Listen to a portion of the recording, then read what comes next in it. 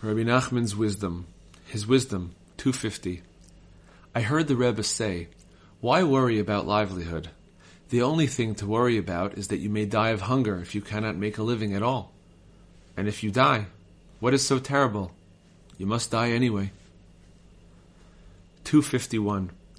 The Rebbe told a number of people to read through the entire Bible during the days of Elul, the 10 days of repentance, and the days of awe until Hoshana Rabbah. The Rebbe himself did this several times. He finished a number of other works during this period, but I don't remember which ones. 252. The Rebbe once said that when people come close to a true tzaddik, they have a taste of the Garden of Eden. The Holy Zohar 2, 166b says, the tzaddik is the gardener of the garden. 253.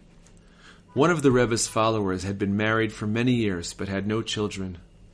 One day he was in the Rebbe's house together with a number of other childless men who had come to plead that the Rebbe intercede for them.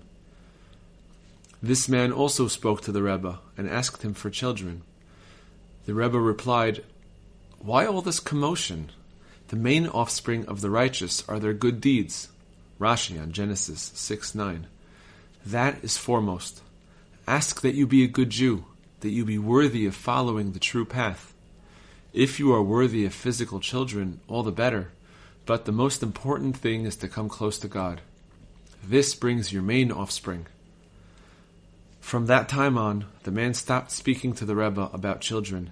He occupied himself only with his devotions in the way of the Rebbe's other followers. Some time later, a number of childless people asked the Rebbe again to intercede for them. This man was there, but did not say a word. This time, the Rebbe opened the discussion, saying, still, it is well that you should have children.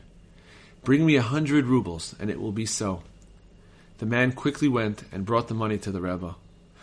It was the night of his wife's immersion, and she conceived and eventually gave birth to a son. May it be God's will that they be worthy to raise him to Torah, marriage, and a life of good deeds. Amen.